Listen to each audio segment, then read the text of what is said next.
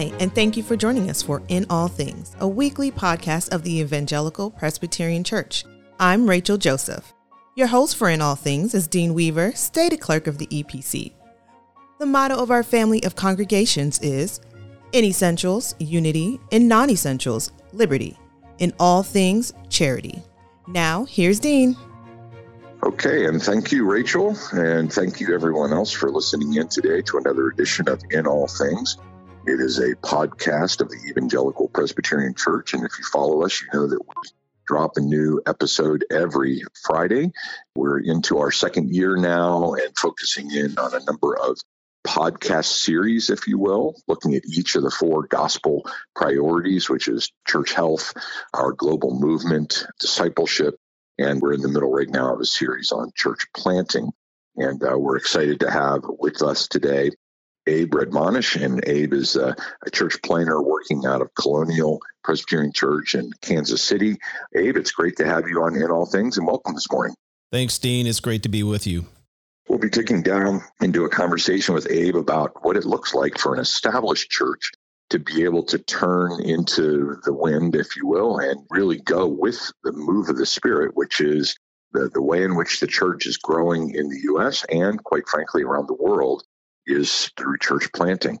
Established churches have a lot of struggles to remain vital and healthy and reach their community for Christ. Many in the EPC are doing it really well.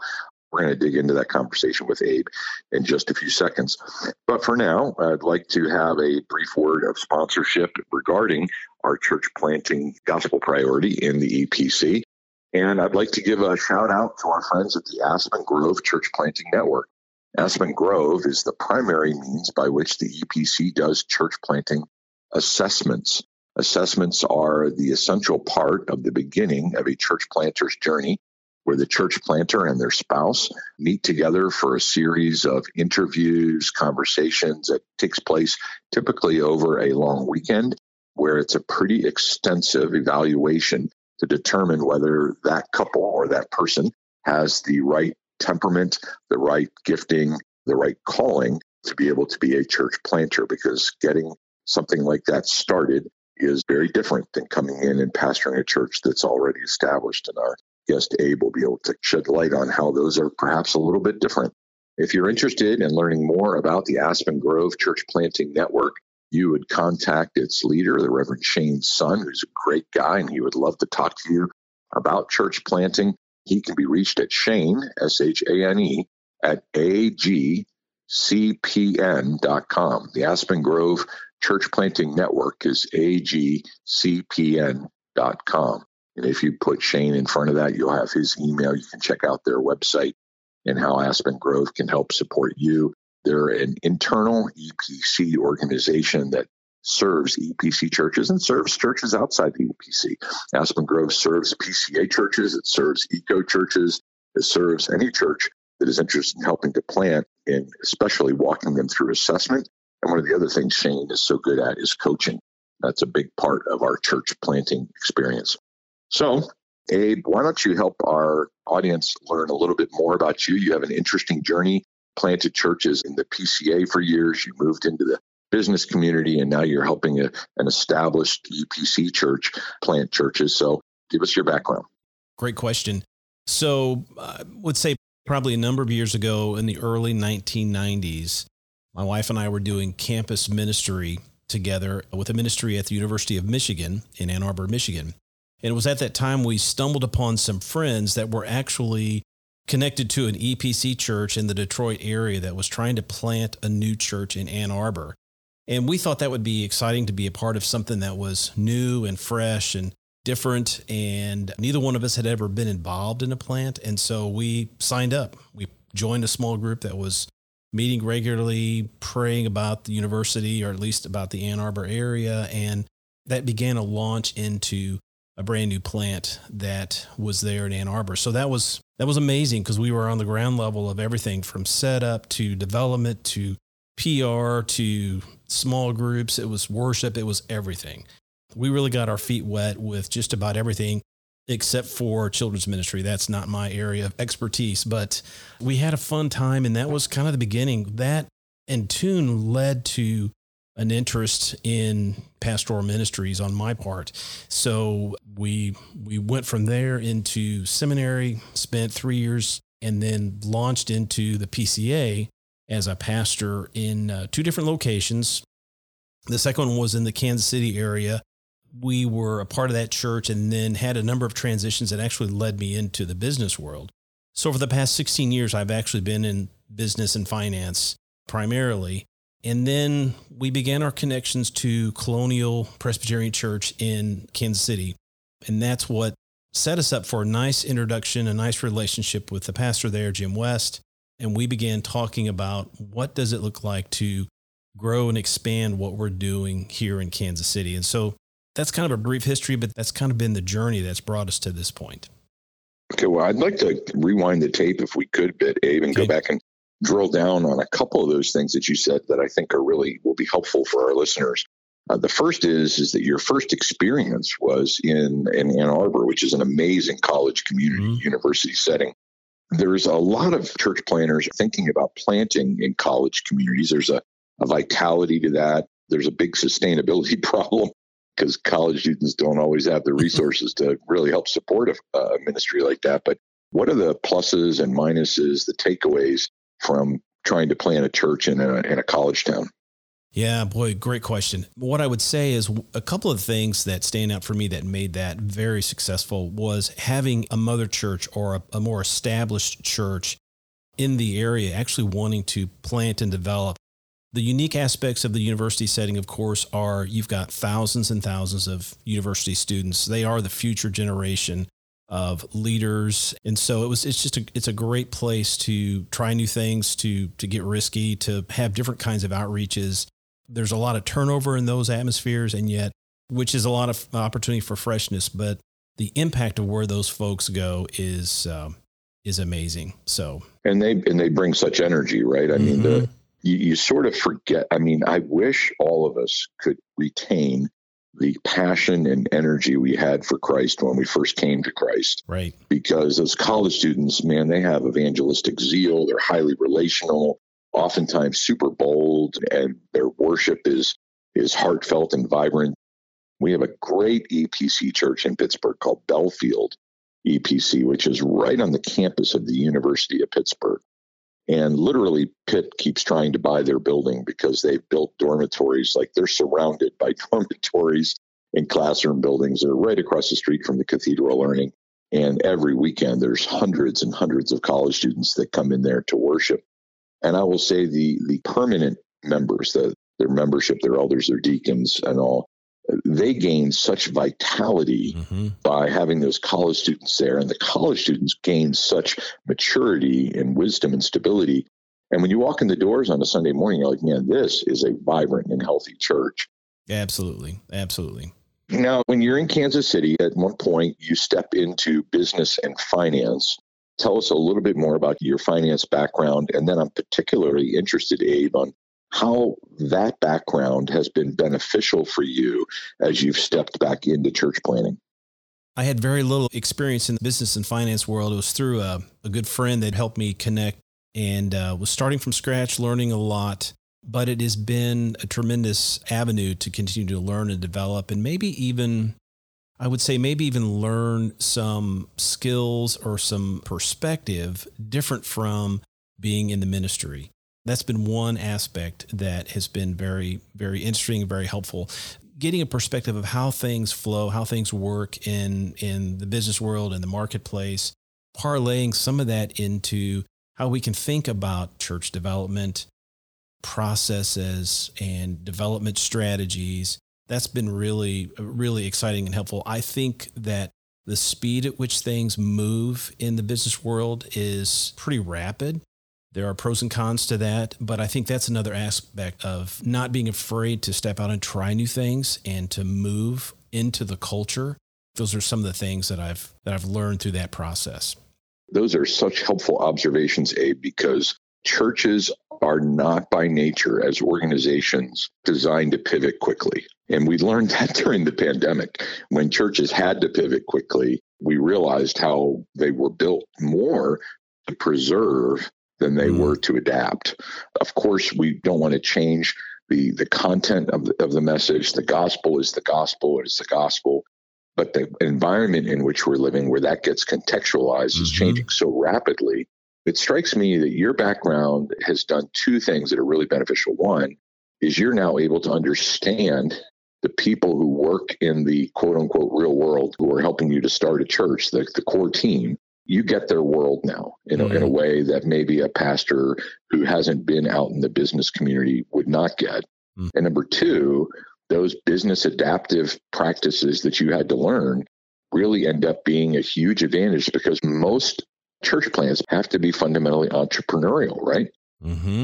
Tell me a little bit about how the skill sets of entrepreneurship are necessary in a church plant. So, for example, if an established church was going to go start a church and they're looking for a core team out of their congregation, they might be interested in looking at people who have some of these same kind of adaptive business practices that you had. Absolutely.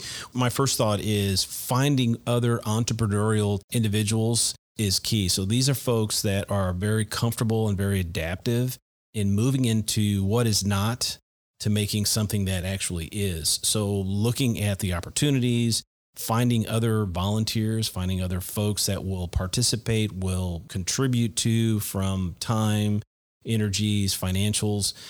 Those kind of folks that carry those entrepreneurial skills they're not put off by a no or something that seems impossible. They're driven by a vision and motivated in that way. And so you can find those folks from the church planter all the way down to individuals on the core team, the launch team, the senders from the parent church. Those kind of folks are really important. And they need to be visionary. They need to be able to envision and see something that is out there that they can pursue and brings a lot of glory to the Lord. That's super helpful. So I do want to have some substantive conversation, Abe, about an area where you land right now, which is this nexus between an established and really thriving church in a lot of ways that is also now church planning. If we had someone listening today who is from an established church and they're trying to think about whether or not they would want to pursue planning a church, what are some of the things that you've learned from working at Colonial that would be helpful takeaways that you would want others in established churches to know if they're considering planning a church? The first thought is that I look at where we're at as a fairly mature church that has a rich history, a rich theology, a lot of great ministry programs, a long history of development and involvement in the city. And the first thing that sticks out is the resource and the opportunity to take who we are, to take what we have, and to ask the Lord to multiply that out. So there's open-handedness there to looking at who we are as a church and where we've been and the opportunities that we have. And then being able to look at the opportunity that's all around us. That's the first thing. I think it all comes back to where you're at as a church. Where are the opportunities around you? Where does the gospel not live and thrive? Where are the places to grow and multiply? I look in our own area in Kansas City, and there are so many opportunities north and south and east and west of exactly where we're at. And we're on both sides of the state line, on the Kansas side and on the Missouri side. And yet the kinds of gospel-oriented ministries that we're doing, from the pulpit teaching all the way down to various other ministries in the church, do not exist in the same fashion and way in the rest of the city. So there's the visionary part of seeing something that could be. And I think then that drives where you go, the opportunities that you bring along into that. So I would tell a seasoned church, not be afraid to look at the opportunities and to be open to what would the Lord have or what could be done in some of these areas. Those are two great principles, Abe, being opportunistic and being open-handed. Mm-hmm. Those two ideas that you just raised are two things. If someone said to me, give me a bullet points of a healthy church, first of all, that church is probably going to be looking for opportunities to share the gospel in their community. And second of all, they're going to be open-handed about sharing the healthiness and the resources that they have with those who don't. Now, I do want to land on one final thing. I hate to say it this way, Abe, but at the same time, you're going to have elders in those established churches who are a little reticent because the outlay of resources like that is going to be substantial. You could have people that have to be gifted into that plant. So it's not just financial resources, it's people resources, it's time resources. And they're doing the calculus in their minds and they're thinking to themselves, this is going to really cost us. But I think there's a huge return benefit when a church like Colonial says, we're going to be opportunistic and we're going to be open-handed with our precious resources into that opportunity. As they give those things away, I think as they plant churches, something comes back to them that perhaps is an even greater blessing, which makes their church even healthier. Could you speak to the benefits of an established church that they receive when they actually get involved in church planting? The first thing I can think of is the benefit of joy, the benefit of a church joyfully looking at the fruit of the labor, the fruit of their gifts, the fruit of what they've given into other areas brings a tremendous amount of personal joy to be able to say, we helped launch that. We were a part of that. That's a part of our family. That's an extension of who we are. The second thing I think of is the multiplication of the glory of God, the multiplication of the effect of Christ being glorified in other parts of the city or other parts of the country is huge. And then the third one I think about is I can't personally think of any opportunity where you actually give something away for the sake of a greater opportunity or a greater means. I can't think of that ever coming back in an empty way. In other words, what I find is the Lord continues to multiply our efforts, our generosity, because that's who He is. He's a generous God. He's given us the generosity of His glory. He's given us Christ and His work on our behalf. And so when we do the same, we become gospel movers, if you will, into those communities. And the heart of that is that He continues to multiply that in our lives and in the lives of others. So those are the first three things I can think of. It's a bit of a mind shift change for a lot of folks, but yet it is one of the primary ways that the gospel moves out. Evangelism is moved into those different areas so much more effectively, and it's just an abundant receiving of joy, glory to Christ, and multiplication back into the church. You haven't been in the EPC all that long, Abe, but you really nailed it. The 4 gospel priorities are embedded in our vision statement, and the one that church planting is under is called multiplication. That's actually what we named it. So 3 of the benefits of a healthy church being involved in church planting is you get to see the multiplication of God's generosity. That's enough right there. I mean, my goodness, to see that. But then to say you're going to see the advance of God's glory and you're going to experience joy. I'm like, man, sign me up. That's good stuff right there. So if you haven't written those things down, I encourage you to do that because I think you've got some great takeaways here that our audience will be super blessed by. I really want to thank you so much for your time today. Thanks, Dean. Appreciate being here. So if people wanted to kind of look over your shoulder, Abe, and see what's going on in terms of church planting at Colonial, how would they get in touch with you, or where might they go on the web to be able to find you guys? The Colonial website, Colonial Presbyterian Church in Kansas City, is a great way to see the kinds of things that we're doing. We're launching a church now currently and actually in the process of looking at some other opportunities. So that's a great way to find us. And is there any particular prayer request before we sign off? Yeah, so I would say personally, we are doing a number of developmental kinds of issues, some new opportunities that we're looking at. So we're praying for God's wisdom and God's direction and the faith to step into where He's leading us next phase for church planting and development. Okay. Well, thank you for saying yes to Colonial, for saying yes to the EPC, and saying yes to our church planting leadership team. We really are grateful to have you as a part of the team. You bet. Thank you, Dean. All right. Well, my friends, I hope this has been an encouraging conversation for you. It certainly has been for me. I've got some takeaways that I'm going to spend some time thinking about today that I think are really fruitful. I encourage you to pass this podcast on to somebody in your church, particularly maybe that entrepreneur, that person in your church who thinks in terms of vision, that maybe that seed would be planted if it's not there already. And if it is, perhaps it waters that. But I think this would be a great podcast to sit down and listen to with a small group and who might think about the possibility that they could be a core group for potentially an expansion of the kingdom of God in your community. So pass that on, like us on social, get the word out there, keep the conversation going, and we're always, always appreciative of that. And so, my friends, as we draw this conversation to a close, we end as we always do, quoting from that great benediction, that great passage of Scripture that reminds us that everything we do comes under the lordship of Christ. It's from Colossians chapter 1. The Son is the image of the invisible God, the firstborn over all creation. For in him all things were created, things in heaven and on earth, visible and invisible, whether thrones or powers or rulers or authorities.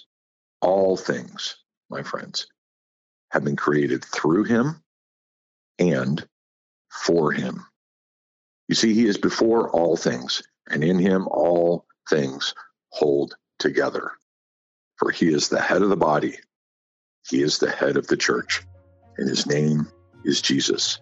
And it's in his name that we go into all the world with the gospel, starting our own Jerusalem, Judea, Samaria, and to the ends of the earth. And the principal way we do that in the EPC, my friends, is through planting churches. Until the next time in which we gather together in this forum to have this conversation, I bid grace and peace to you. Thank you again for joining us. On behalf of Dean and the entire team, we hope you will join us for our next episode of In All Things.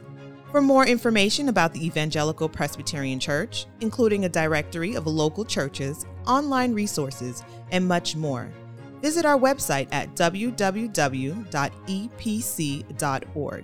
I'm Rachel Joseph. I pray you have an overwhelming sense of God's presence in all things today.